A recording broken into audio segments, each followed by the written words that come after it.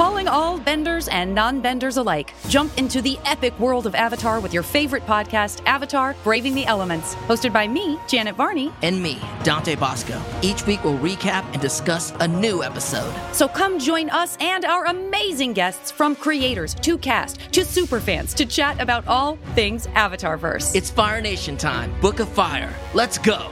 Listen to Avatar: Braving the Elements wherever you get your podcasts. This is a podcast from Minute Media.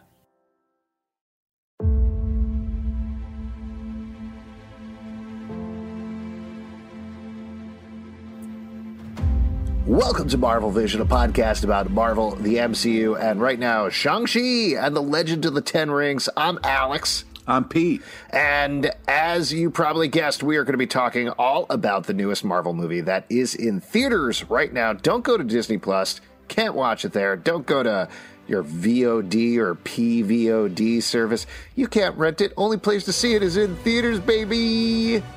Yeah.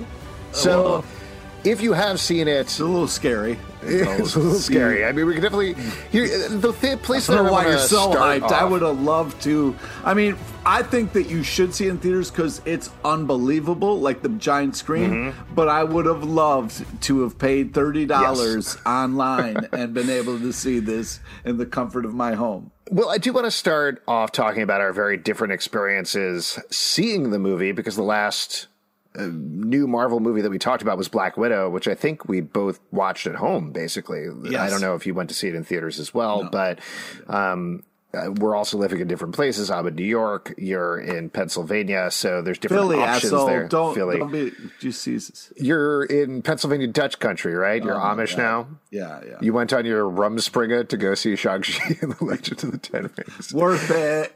Yeah. Anyway, if you haven't seen the movie, we definitely are going to spoil it. We're going to get into all of the plot points, the cast members, what it means for the Marvel Universe going forward. But first, I want to talk about experiences because, Pete, how did you see this movie? Talk us through your experience. Well, I didn't want to go to the movie theater because there's a giant spike in COVID right now, and it's pretty hectic, so I don't feel comfortable. Just because when I go to the movie theater, I take off my mask and I enjoy snacks and treats. I like to treat myself during a movie theater with some treats. So, and you do that thing where you lick the seat right in front of you, right? Yeah. I lick all the surrounding seats, so you don't ever want to sit near me. But so my plan was I'll go to the drive-in. That way I can have my own little bubble and I can watch the movie and have fun.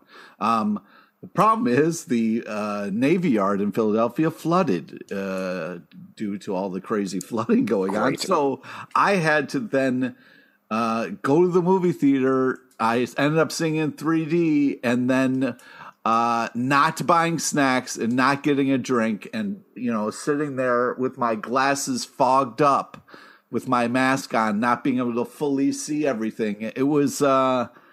It's not the best way to see this movie, and it was a little frustrating. But first of all, quick little tip: nose clip. If you have glasses, get a nose clip. There's these little sticky metal things. What do you mean, get a nose clip? I'm explaining it. There's these little sticky things. You don't just things. say, nose clip, like a paper clip you put on your nose, like a clothespin? No. It's a little metal thing that you put on your mask, and it clips very comfortably to your nose so you don't fog up your glasses. You got to get them. I'll send you a link afterwards. Oh, great. This is fun. We're doing an ad for nose clips now. Yeah, nose clips. I actually don't know that. That's hey, what you nerd, called, you got 4 eyes? Guess what? Guess what? It gets worse. Jerk? Is this how the jerk started? You already have glasses? You're already in a Marvel movie? Guess what? We're going to make it much worse for you. Yeah. I'm sorry to hear all that. My experience was similar in terms of terribleness of seeing the movie. I was lucky enough to see an advanced screening of it, which is very cool. We got an invitation through Comic Book Club, our live show, and I think a couple of our listeners maybe were there as well, which was super fun. So very excited about that. This was, not to belabor the story too much, but this is the first time I've been to the movies since the pandemic started. I think the last movie I saw was Onward in March of 2020.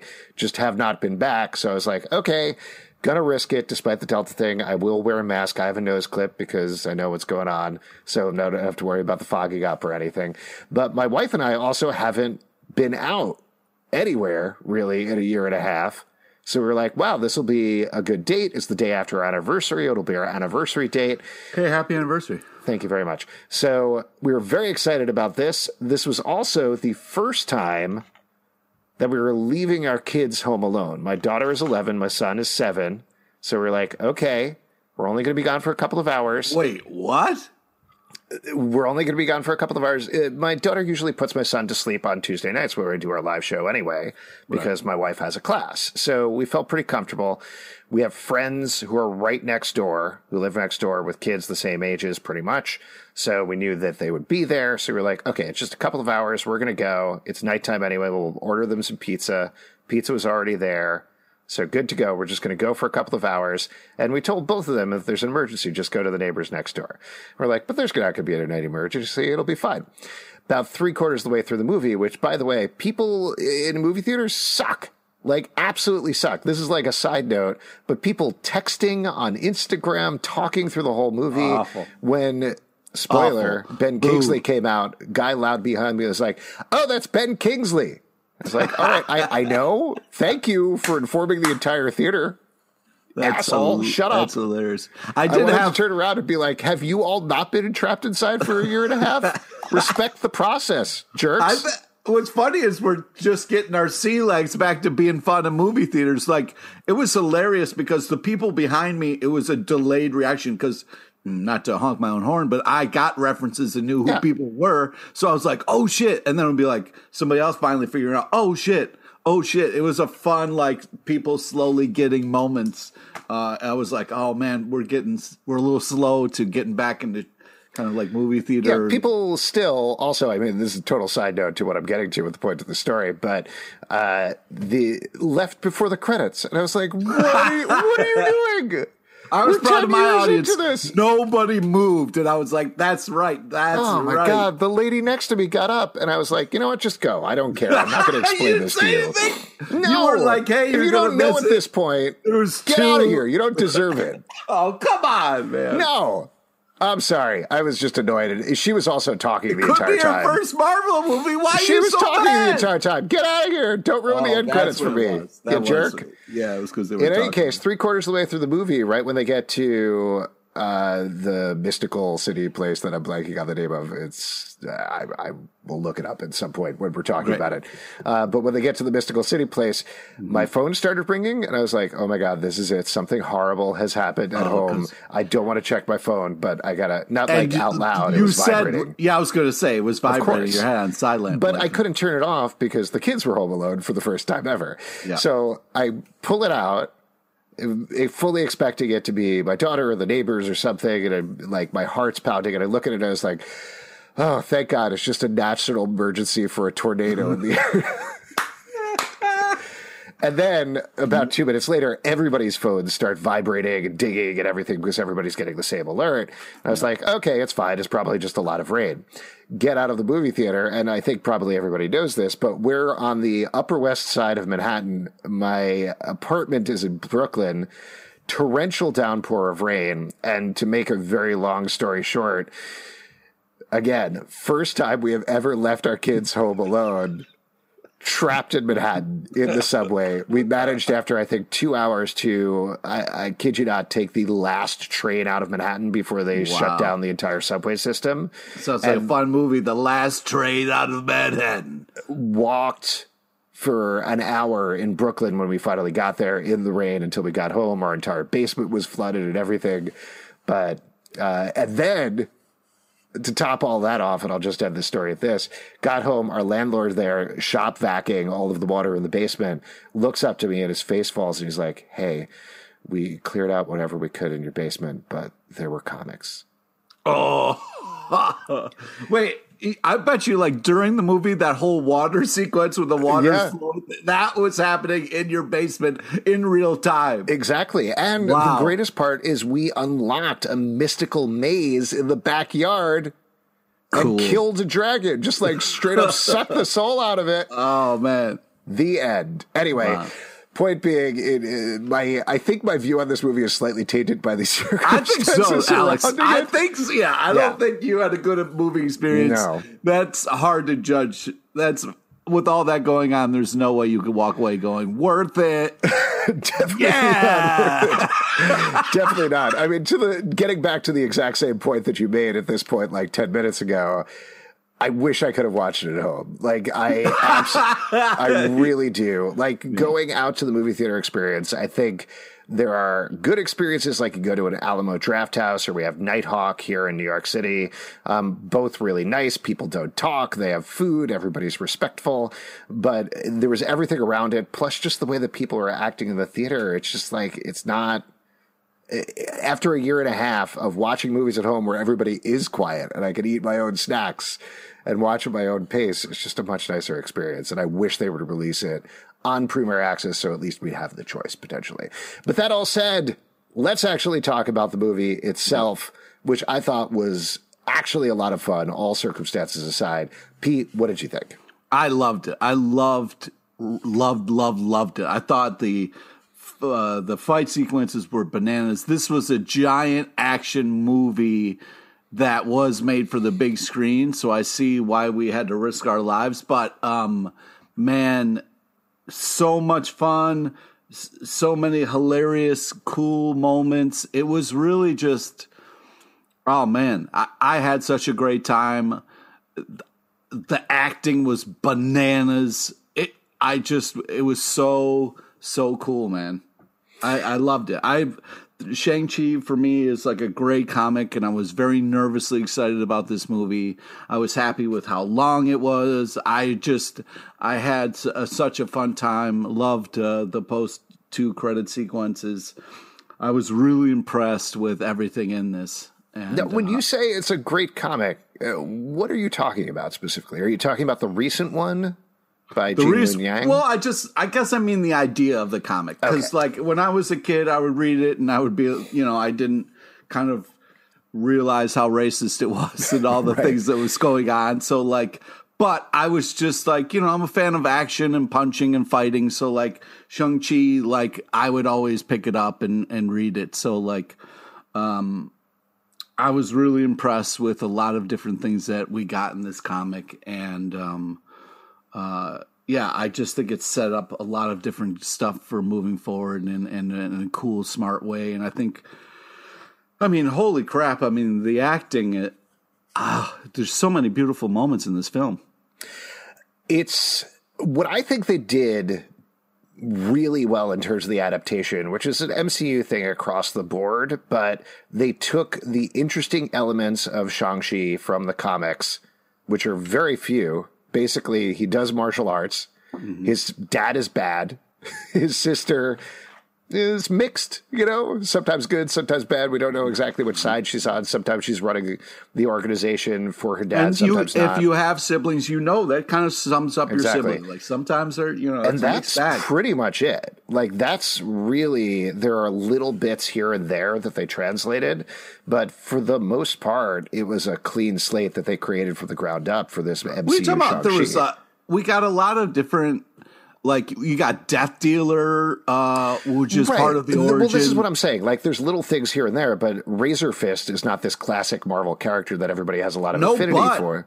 Is one of the assassins that his father hired to come after Shang-Chi. Yes, absolutely. And same thing with Death Dealer, like you're saying, who, if people don't know, that's the person with the mask who doesn't talk. The first one to have their soul sucked out by the soul suckers. But there are a lot of things that, again, they're creating whole cloth. They completely revamp the way that in the comics it's Fu Manchu, which they can't even use anymore. Instead, here's Zhu Wenwu. Whoa. What the fuck are you talking about? What I'm talking about is Shang-Chi's father originally in the comics was Fu Manchu, the racist stereotype. Right, but why? Oh, never mind. Okay, thank you. Yeah, what I'm saying is they completely wiped that away, started clean. Same thing with the Mandarin. They basically took this idea of this character as a crime boss and created this incredible villain character with Tony Leung, who's amazing in the movie. Absolutely fantastic. And like badass martial like that. Oh. Just, come on. So my point is, again, that like with the best MCU stuff, they took these elements, threw them in a movie, but it's even more so. Like you look at Black Panther created this incredible world around him with Wakanda and everything that was going on. But a lot of those characters and ideas existed in the comics. It was picking and choosing and tweaking them in certain ways and then elevating them in terms of what's happening in the movie. Here, Destin Daniel Cretton, who's the director, was one of the writers, along with Dave Callahan and Andrew Lanham, really just created something new for the most part. Like it's just singular elements. I mean, there was a little cherry. I well, think yes, there this is a, exactly, we're saying the same thing here. They cherry pick certain things, but it's much less things than usual, I think, in terms of an MCU movie, which makes it really impressive, particularly when you get to the last third of the movie when they get to Magic Town with the Soul Sucker and the guy from Beyond. I really should have written this stuff down. I'm very sorry. But all of those things are much more, frankly, Iron Fist than they are. What are you talking about? It's much more Iron Fist. The whole Heart of the Dragon thing, that's Iron Fist. Iron Fist possesses the heart of the dragon. He takes it and he gets the fist, right? Yeah, but I mean, he goes on a completely different, just because there's dragons in there and stuff. No, I'm sorry, not to get too into this right at the beginning and start fighting about stuff, because I do want to talk about what was good about the movie. This was straight up them looking at the Iron Fist show saying they bungled that. They never showed the dragon. They didn't make any of that work. How can we do this without contradicting Iron Fist, but doing a better job of it? And that's exactly what they did. It's a separate thing. I think, yes, they looked at Iron Fist and like, man, we didn't do that well. Let's focus on doing Shang-Chi well. And I think they accomplished that. Yes, we're saying the same thing with different words, Pete. Okay, well, it just feels weird the way you're saying it. It feels weird the way you're saying it. Cool. Great. Agree to agree, actually. Great. Let's talk through the movie, though, and what worked and what didn't about it. So, first of all... I don't like your what didn't. What?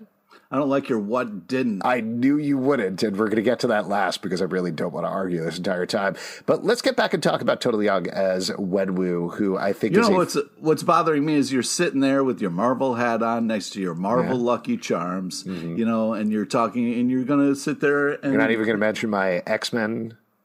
You don't count them as part of the Marvel No, anymore? because it's the new X-Men. What about my baby Groot over there? Does that count? Okay, fine. I'll give you a baby Groot. All right, thank you. In our Marvel draft that we're having right now. Yeah. Tony Leung is amazing, absolutely fantastic as this character. Really bummed that they suck his soul out at the end of the movie because he would have been a great antagonist going forward. But there's so many layers and so much going on with him. To shout out one thing right at the beginning. I think it kind of had to happen. Like, I'm glad he didn't kill his dad, but the way it happened, the way the father like really saw his son and let go of the ring so he could kind of have them. I thought that was very touching and well done. And I think it was kind of because it's like, how long are we going to have the dad kind of, you know what I mean? Like, I thought it was nice. Yeah. I want to loop back to that moment because that's one of my issues with the movie. But cool. To talk about something great, two incredible fight scenes right at the beginning of the movie. First of all, between Fala Chen as Ying Li and Tony Leung as Wenwu when he first encounters her. That whole dance fight sequence was incredible. Dance fighting. Let's bring back dance fighting. You know what I mean? Come on, man. I mean, it's beautiful. Yeah, more like Step Up in The Legend of the Ten Rings. You know what I'm talking about? I mean, that you could feel the chemistry happening. It was just so nice. You could. I love them to the point. Like you could just tell he's like, oh, fuck all this. I'm completely in love now. It was so well done. There were honestly parts of the movie because he was so good that I started to think about, man, what if this movie was just about him? You know, wouldn't that be kind of interesting watching this guy? Why are you writing a different movie while you're watching a movie? Fine. Can we jump into it? Can we jump into my big issue with the movie? Yeah. I think Simu Liu was just okay. What? I think he has a lot of slacker charm. He was great with Awkwafina, particularly in the beginning parts. Killed it with the fight sequences. When it came to the dramatic stuff, not as great. And also, I don't get Shang-Chi as the child of destiny part when there are so many more interesting characters, particularly Mei Zhang as Jie Ling, the sister, I thought was fantastic. Her story was great. Her arc was great. I love where they leave her. I'm very happy with that. Excited to see her going forward in the MCU, and we'll talk about that later in the podcast. But every single beat, I was like, why isn't she getting the 10 rings, or at least 5 of the rings? Why isn't she the one to complete this? Because her whole arc was she was in the background the entire time watching everybody, never came to the forefront. Shang-Chi just kind of left, and then he comes back, and everybody Michelle Yeoh keeps looking at him and be like, turning away from the sister and being like, you're amazing. You got the heart of the dragon. And she's in the background of every shot. Why wasn't she the one to save the day? There were so many opportunities to do that. I don't know, man. That would make a cool movie. I think that's an interesting thing. But you can't have a movie and then realize there's another character that's also cool and be like, hey, let's throw all this out the window and start a brand new thing, because he is the chosen one, because the father it's this perfect kind of like mixture of like badass evil father and like super chill, really good mom that kind of makes this perfect son who's right in the middle and can wield both things so well. Like, that's why he's the chosen one. And the sister has a little too much dark side, it seems like. But if she was given what he was, yes, it would be awesome to see 2 equal people vying out for that. Yes, but that's a different story. And I appreciate the fact that you were moved so much by it. That's awesome. That says a lot of great things about the movie. And I definitely agree with you a little bit, but the story that we got here was also very beautiful. And I also like the fact that, like, we have this guy who is like kind of, muscly, but he's still a little awkward and weird. And it's not like Awkwafina like saves him early on. And it's this beautiful, just kind of friendship. There isn't this will they, won't they bullshit. It's just 2 people who are like friends with each other, which I thought was really well done. And their back and forth was really cool. And to get a person who can do all that shit and you believe the punching and stuff like that, when he went back and like touched the like dents in the thing and like got this look, I thought the acting was really well done in his part. He's not the most charismatic, but his little subtleties, I think, is really impressive. To be clear, I agree with a lot of what you're saying here. And apparently, reportedly in the casting process, Awkwafina was cast first and then did chemistry reads with a lot of different actors, including Simu Liu. So I can see why he got cast, because they are a lot of fun together. When they're driving cars around in the beginning, very fun. When they're doing karaoke, very fun. Come on. Hanging out with the family, very fun. All of that stuff. Them on the plane, they have a good the way he says going. I mean, come on. Yes, all of that. Again, he has, and I'm just going to repeat this again, but he has a very fun slacker charm. Like when he goes into the fight ring, right after Abomination and Wong, and just sort of shrugs at Awkwafina. Very funny. He's very funny throughout the movie. It was just when we got to the end of the movie, the dramatic heft didn't hit me in quite the same way. No, dude. Particularly the falling fucking chi gathering to fucking do the Kamehameha to win the whole thing. I wish that was clearer. What the fuck are you talking about? I was seeing it through foggy fucking lenses and I was enjoying how beautiful it was. What the fuck are you talking about? I guess you didn't need a nose clip in that case, so I retract my previous suggestion. That part was fine. But my problem was the fight scenes. Beautiful. The fight scenes were so well done and so clear, which is a rarity with action movies. Like, usually they're doing them too quick and jumpy to obscure the fact the actors can't really pull them off. Here, clearly they were, and they looked awesome across the board. And then you get to this CGI thing at the end where Dragon and Devourer, or whatever it is called, are fighting. And it was just messy. I had a hard time keeping track of exactly what was going on with that up until that moment when he is in the air doing the chi gathering thing. But because I wasn't emotionally invested in this giant monster necessarily the same way that I was in Tony Leung's character, it didn't have the same impact for me. Wow. I knew this was going to happen. Pete, just because I'm expressing reservations doesn't mean that I didn't like the movie or think that it was overall very good and people should see it. Listen, okay? I am sorry that you went outside and shit got crazy and you're worried about the safety of your family. I am, okay? But that's no reason to hate a water dragon. Like, that water dragon should have immediately been like, oh, this is like Falkor, this is like new shit, but this amazing magical water dragon is our friend and here to save the day. And I don't know why you hate water dragons, but don't put that on the movie, bro. I like the water dragon. I was very impressed by it. I wish Awkwafina had ridden it in like a fun wink to Raya on The Last Dragon, like a dragon riding a dragon. That would have been like a fun moment, if it would happen.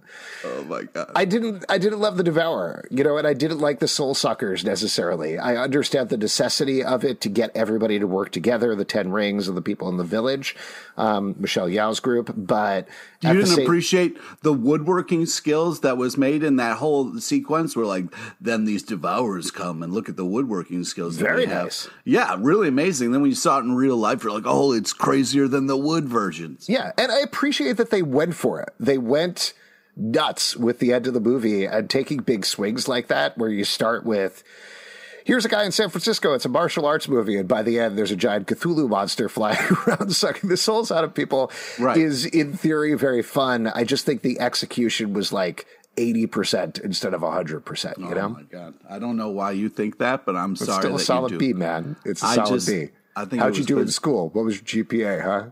Oh, don't come at me, bro. I'm coming at you. Don't come at me. I'm saying if your GPA was a B, that's good in my mind.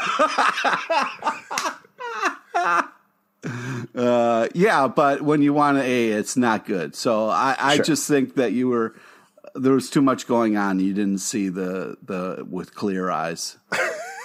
That is definitely not true. Awkwafina, I thought, was great as Katie. Super fun character. I really liked her arc as well. Yeah. And even though I'm not totally convinced by Wong coming up to them at the end and being like, we need both of you, necessarily. It's a package deal. Come on. Guess. She doesn't have 10 rings. She used an arrow one. She did a good. It's fine. It's fine. But whatever it is, very fun character. Really liked her relationship with the couple in the movie. That whole thing. The fact that we go back to that table and just unbelievable. But let's get back to Xialing, who is the best MCU character of all time. I'm just going to conservatively throw it out there. Pete, what's your take? First off, amazing. The action, really unbelievable. But like, I walked away from this thinking, Shang-Chi was the best, and I want like fucking Dragon Ball Z, but with Shang-Chi and like, live action, and let's fucking do it all day long, man. I could watch Kamehameha moves for fucking hours on end. So like, I don't know what you're talking about, but I walked away thinking, I'm hoping there's going to be a couple more movies coming because this was a ton of fun. Well, we'll get back to that part and the future of it in a second, but just to very briefly get back to Xialing and then we can move on to the other characters. What I really liked about it was the emotion of her arc and the idea of her in the background teaching herself. I thought that was very powerful. Really appreciated that she got her own armor as well as Shang-Chi. I thought that was very nice. Her weapon, super cool. Badass, man. Love the fact that that rope could be literally as long as she wants it to be. It doesn't matter. Anytime. All you got to do is show one shot where she's got some slack to work with, and then it's any length. Hundreds of feet if it needs to be. But it's still super, super fun. And her fight scenes were great as well. We'll get to the Stinger at the end, but I love that Stinger and I'm very excited about seeing her going forward. Fala Chen as Ying Li, the mom, I thought was also really good. Come on, dude. No further comments. Just fucking phenomenal. Again, I could have watched a lot more of her and Tony Leung because they had great chemistry on screen. I thought they were really good. We also had Razor Fist, Florian Munteanu. Very fun villain. Yeah. Very good. I was a little dicey when he first showed up on the bus fight because it felt very Mortal Kombat to me, but I think it worked out. It worked out really well, and I also liked how he got on board with helping them. That was a fun moment. And then when he got the weapons upgrade, that was a fun moment. Yeah. Bus fight, I think, was maybe my favorite fight in the movie. I thought that was so well staged and was so well done. Yeah, it was. like as far as fight sequence, unbelievable. I mean, the giant thing at the end was like the coolest, but that is like the best fight sequence. The one on the side of the building, I couldn't watch. I'm scared of heights, and that was fucking with me. I had to be like, oh my God. I was going to say it's very close for me between the bus site and the bus fight and the building fight. That building thing was too fucking much. So why you got just bamboo on the side of a fucking building, man? That's not safe. Yeah, it was definitely. I'd be curious to see it in 3D because it felt like a lot of the stuff that they shot. It was so much like the 3D was too much. Just poking you right in the face. It was like, well, all right. I mean, I wanted to talk about this at some point, but they did the Marvel flip in 3D, and I was fucking loving it. I thought that was the coolest. Really? Now you love the Marvel flip all of a sudden when it's in 3D. What about the comics, Pete? It didn't have any comics in there. If you fucking let me finish. Yeah. I would have much appreciated if they did a 3D in the comics because, you know, you fucking should pay homage always to what came first.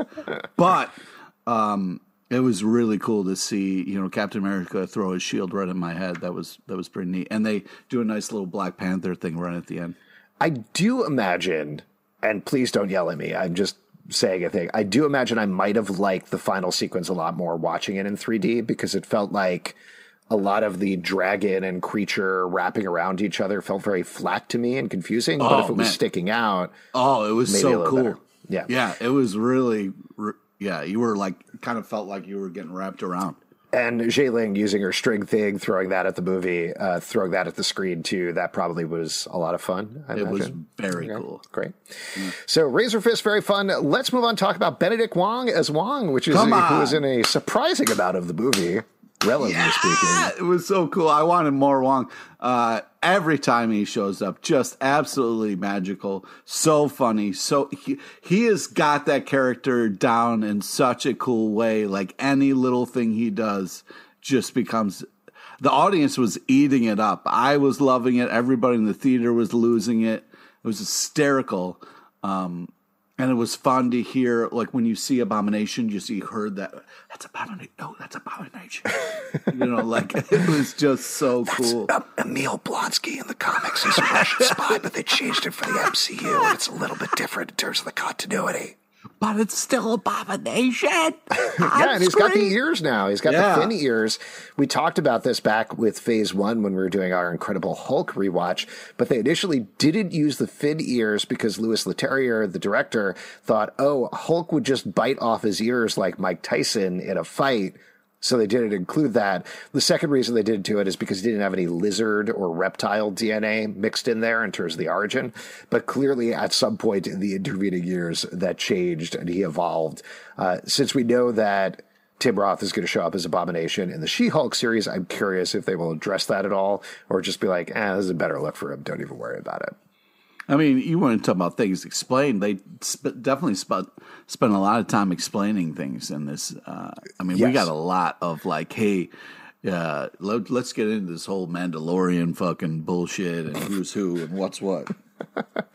Well, I even like them explaining how to pronounce Shang-Chi. Like, that was fun, and I was glad for all of it. Well, I will mention, and just then to get back to the character list, the moment where he talks about his name isn't Sean, it's Shang-Chi. Yeah. Beyond being a funny moment, I've read from a number of Asian critics that that is a very important moment because there is the anglicizing of Asian American names is a big deal in culture. So to see that on screen and see that talked about on screen was really impactful for them.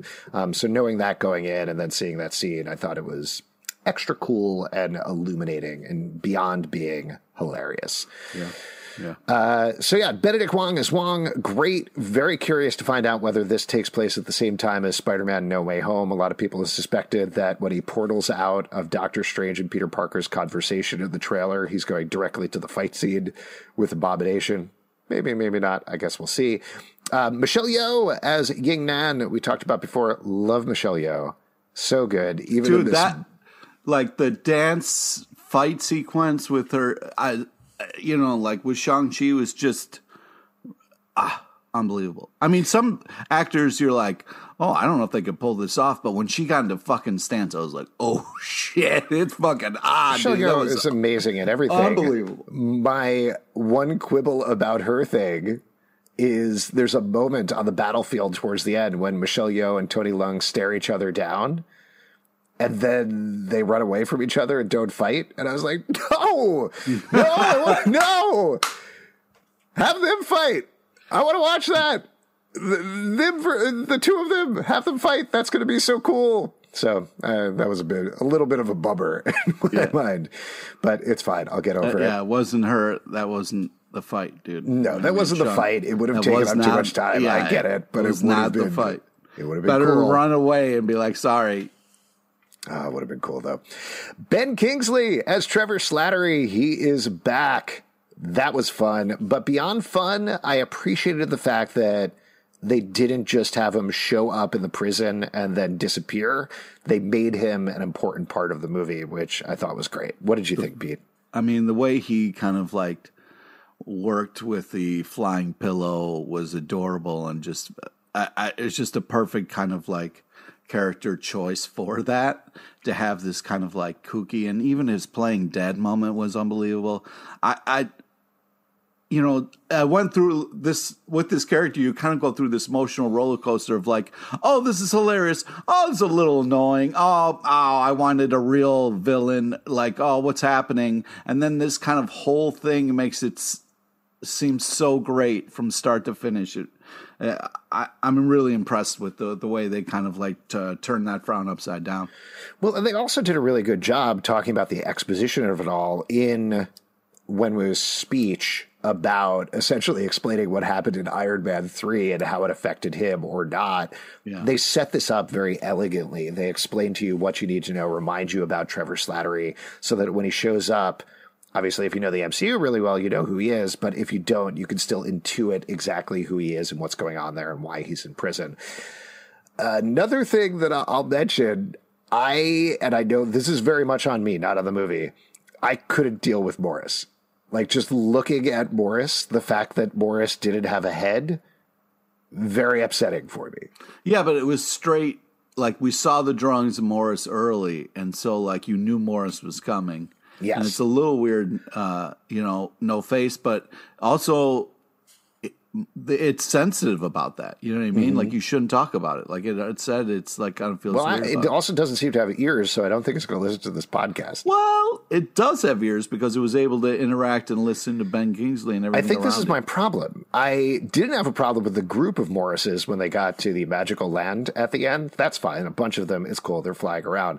But the singular Morris, the fact that there's maybe a mouth and ear holes under there somewhere, but I don't know where they are, and maybe they're closed up. I think that's the thing that makes me physically uncomfortable when I think about it. Concerned about that? Like, why does that kind of like eat? I get very bothered by when in horror movies people lose their mouths. Okay. Maybe because I talk so much. But yeah, I had a gut physical reaction to watching Morris that was not, oh, this is so cute. It was making me uncomfortable. I mean, I don't want to tell you what to do with your life, but maybe you should talk to somebody. You know what I mean? Like, I am, maybe, Pete. Yeah. Well, what am I paying you for? I think I meant like a professional. Oh, okay. You told me you were a professional. I mean, I'm a different kind of professional. I think you need to talk to somebody else, man. Another couple of quick folks to mention, and then we can wrap up the cast list. Ronnie Chieng as John, who is Jay Ling's right-hand man. I mean, very fun. Oh, what a perfect... I was so excited to see Ronnie Chieng. Like, that was such a great role, such a fun... and the fact that we got more later was great. Ronnie Chieng is hysterical, and I'm glad to see, that. I thought that was really great. And then the other one that I wanted to mention is we got to see Cliff, the live streamer. He was also... the flip guy. Yeah, he's the guy who in Spider-Man Homecoming says to Spider-Man, hey, do a flip. Do a flip. I mean, obviously we're doing a Marvel podcast and we're talking to, the right audience here, but realizing that, talking to my wife afterwards, and I was like, hey, it's Cliff from Spider-Man. And she was like, I don't know what you're talking about. And I was like, oh, yeah, he has, one line in Spider-Man Homecoming, which came out several years ago, but I instantly recognized him when he came on screen during Shang-Chi. Also, just real quick, what are any of your cousins named? Like actual family members. Yeah, I don't know. I should know that I am related to. And oh man, that's a big moment for you, dude. Yeah, sure I really think the more we talk, the more you need to see somebody. Again, Pete, I send you monthly payments for this very reason. I don't understand what's going on here. The It's Your Boy from just like the way that whole thing, like the way he started streaming and the whole like, oh, I'm going to take you through this. It was just so, it's a fun moment. It's a really smart call to have that person there. I think that was just such a cool thing to have in such an intense fight sequence. And I also really liked, this isn't a cast thing, but I just wanted to mention the way that they worked in MCU stuff and had it be part of the MCU, but very much let it be its own thing. They clearly said it post-blip. They're talking about this is a world where half the people can disappear at any moment. Also, there are the Blip support group posters that were outside of Katie's apartment, I believe. So nice way of working that in and setting that up there as this is society. This is still part of the MCU. This exists beyond, obviously, Wong and Abomination showing up and the end credit stuff we'll talk about in a moment. But it was good. I like that. I like those moments versus feeling like, oh, we have to have Iron Man in here, or we have to have Doctor Strange, to come in and be like, hello, welcome to the MCU in the entire movie and train him. Having these subtle bits make us understand this is part of the MCU, but it lets it be its own thing. Yeah. Which I thought was cool.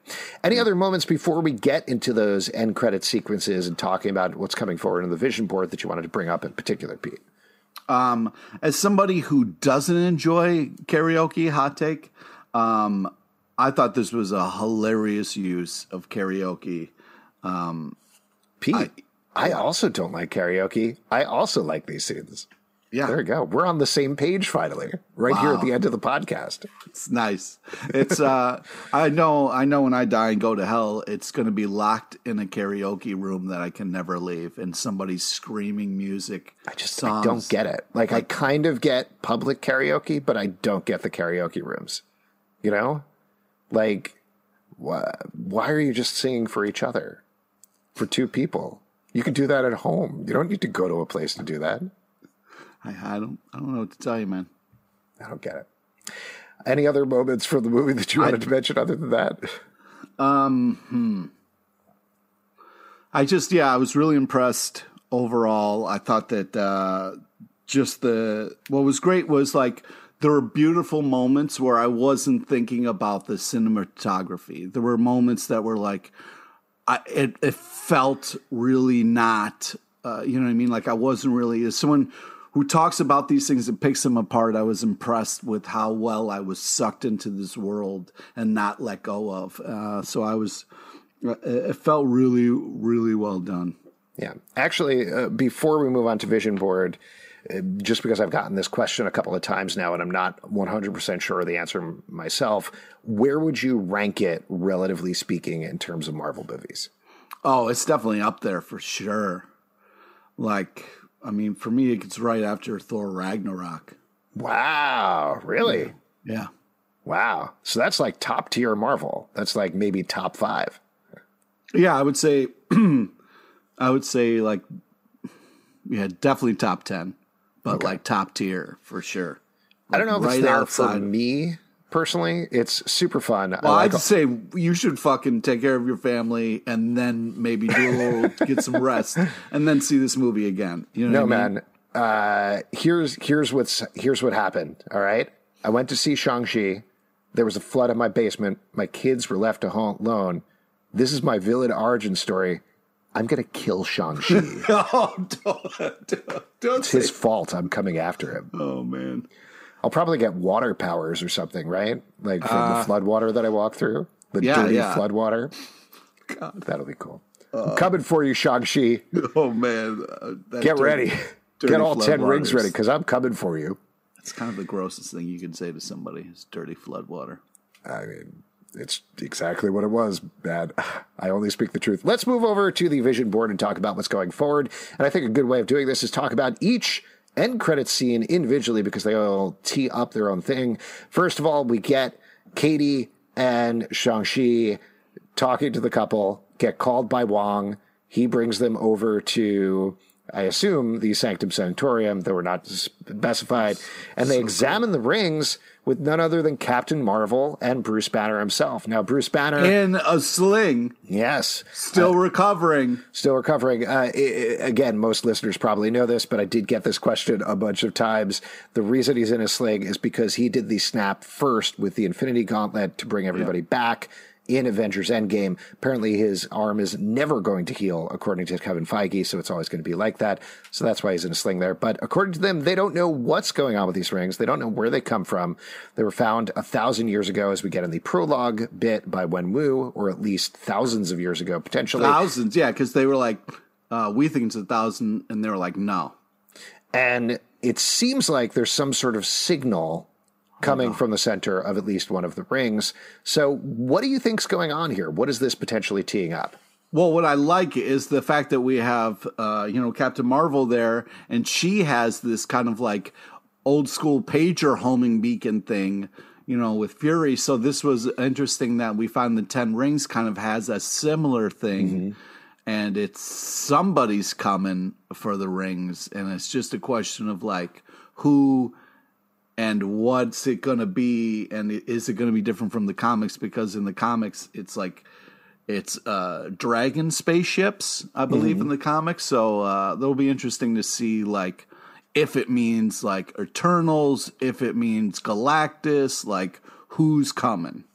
Well, and this is another thing we really didn't talk about yet in terms of the movie, but initially in the comic books, the 10 Rings are the 10 Rings of the Mandarin. They each have their own power. They do come from aliens, is the canonical origin that you're talking about here. These are obviously very different, completely different in terms of powers, execution, look, everything. So it could be dragon spaceships, which would be very cool, or it could be absolutely anything. The other thing that I'll mention is Destin Daniel Cretton has included Brie Larson in every single one of his movies, I think, at this point. So it's fun that he was able to bring her in as Captain Marvel. You know what I mean? Like, stick with what works. You know what I mean? I don't think they're going to do this, but my first thought with the rings, and this is what I almost thought the second end credit sequence was going to be about, was I thought it was going to be Eternals, that the Eternals created it because they've been around for thousands of years. They've been giving technology to humans, so there's a pretty direct line there, and they are something that the rest of the MCU heroes don't know about yet. But given that they didn't show up and Angelina Jolie wasn't there or anything like that, I don't think that's necessarily who it's teasing. Oh my God, that would have been amazing if they like, oh my God, and they looked right at the camera like, Angelina Jolie's coming. No explanation. Yeah. Just get excited. So the other thing that that's setting up, though, is that Shang-Chi, and Kevin Feige has said this, is as important as Nick Fury showing up and saying the Avengers at the Avengers Initiative at the end of Iron Man, that tee up there is something that's going to reverberate throughout the next of the phase and phases. So whatever is coming, Secret Wars, Avengers versus X-Men, something else, potentially this is setting that up, and this is something we're going to see teased out for a very long time. The other one that we should talk about, though, is the final post-credit sequence, which finds Zhe Ling ostensibly taking apart her father's old organization, putting pictures away, and then it turns out actually what she's doing is she's running a new 10 Rings that includes actually we didn't genders. Think this through. Instead of saying like, hey, my sister will stop. If we would have stopped and think about, she probably will just use this to take her already Mortal Kombat scene and fucking amp it up in a way that is really going to be a problem later. I mean, first of all, yes, I love this place that the movie leaves her in, even if I wanted her to be the hero of the movie. Yeah. That's fine. I'm happy to see her going forward. Her running the 10 Rings is great. I feel like we can see her show up a bunch of different places. But the scene is so fun, too. There's just a little thing when she sits down on the throne where she does like a little smile, cock of the head thing. Very cool. the pull out shot of everybody fighting, both men and women, them putting graffiti on the outside of the temple, all very cool. But the interesting thing here, I think, is the movie doesn't end with Shang-Chi will return.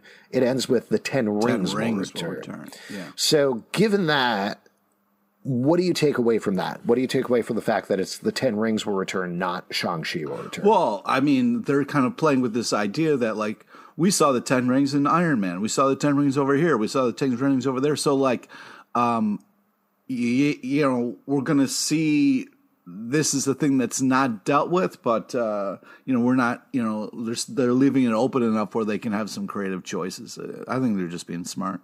Yeah, I think that makes sense. I also think it means that we're probably going to see the 10 Rings again sooner than we're going to see Shang-Chi. He's definitely going to show up. Katie's going to show up. They're probably going to get a sequel based on the box office this weekend, so I'm not worried about any of that. But yes, Pete. Yeah, I've heard a bunch of people saying, like, Shang-Chi 2, but do we know any numbers? Like, do we know any, like, how well it's doing? Right now, for those listening, we are taping this on Saturday, so it's pretty soon, but it's probably around $60 million for the weekend or something like that, which is a record for Labor Day. It's great for the pandemic. It's not necessarily great for a Marvel movie, but it'll be fine. Everything is on a scale. I don't think it's anything to worry about necessarily. Okay, because I really wanted it to do well. It was so cool. I think as far from my non-expert box office opinion, I think it's doing fine, and I think they are in on the movie enough that it is going to get a sequel. But I do think we're going to see Jay Ling and the 10 Rings much sooner. My initial thought is it seems like a very easy fit for potentially Hawkeye. We might see them show up in the series in some way, maybe in an episode or something like that. Moon Knight as another international ground level fighting hero. That seems like another way they could show up. The Multiverse of Madness they could be in. Potentially, that seems like a stretch to me just because they are a fighty organization. But show one world where it's all fights and they're ruling. Sure, where it's all 10, she's ruling. Yeah. Yeah, I'm into that. Have you noticed that I like Jay Ling the most out of this movie? Have I mentioned that? It's not creepy at all, buddy. Not creepy. She's so cool. I know. Her fights were great. Her arc was great. I was into her emotional arc more than anybody else's, except maybe Tony Leung. Would have watched a movie with just them. Get rid of Shang-Chi. No Shang-Chi. Thanks. Come on, man. Eat him. Eat him out of the series. Oh my God. No, I'm kidding. I liked him. I thought it was good. I'm happy to watch him going forward. So, yeah, I think that is it. Any final thoughts, Pete, on Shang-Chi and the Legend of the Ten Rings before we wrap up here? I like the kind of reveal that Wong and Abomination were teaming up and they were kind of putting on a show for people. That's awesome. It makes me very happy moving forward. Also, that just portal punch. I mean, that was so cool. My son saw that in a commercial and was really worried that this was a Marvel movie or people got their hands cut off because he saw a loose arm going on there. So I explained to him what happened and he felt much better. Well, that's good. Yes, it is very good. I thought this movie was a lot of fun. If you don't feel comfortable going to the movie theater, you don't have a drive-in situation for whatever reason, I think you could definitely stay safe. That's probably the more important thing. It's also going to be on streaming 45 days after release. So in mid-October, they don't explicitly know where yet. They certainly have implied that it's going to Disney Plus, but they never used the words it's going to Disney Plus. They've just said streaming for our subscribers. So we'll have to stay tuned on that. But again, I think it's totally worth seeing. However, and whenever you see it, just do what's most comfortable. I would pay and see it again. Yeah. Online. How about you? If they released it as a $20 rental instead of like a $30 Premier Access type thing, I think totally worth it. So they got to cut 10 off the top and then you're in? Absolutely. Listen, man, I got to pay you for my psychiatric evaluation. Somehow I got to save up that money. On that. I'm sorry. I'm sorry, everybody listening. I'm dropping the ball on that. Yeah. Listen, we got to wrap this up because Pete has an hour of talking me through Morris and my fears about Morris. If you'd like to support this podcast, patreon.com/Comic Book Club. Also, we do a live show every Tuesday night at 7 p.m. Crowdcast and YouTube. Come hang out. We would love to chat with you about Shang-Chi and the rest of the Marvel Universe. iTunes, Android, Spotify, Stitcher, or the app of your choice to subscribe, listen, and follow the show at Marvel Marvel Vision Pod on Twitter, Instagram, and Facebook, comicbookclublive.com for this podcast and many more. Until next time, stay marvelous.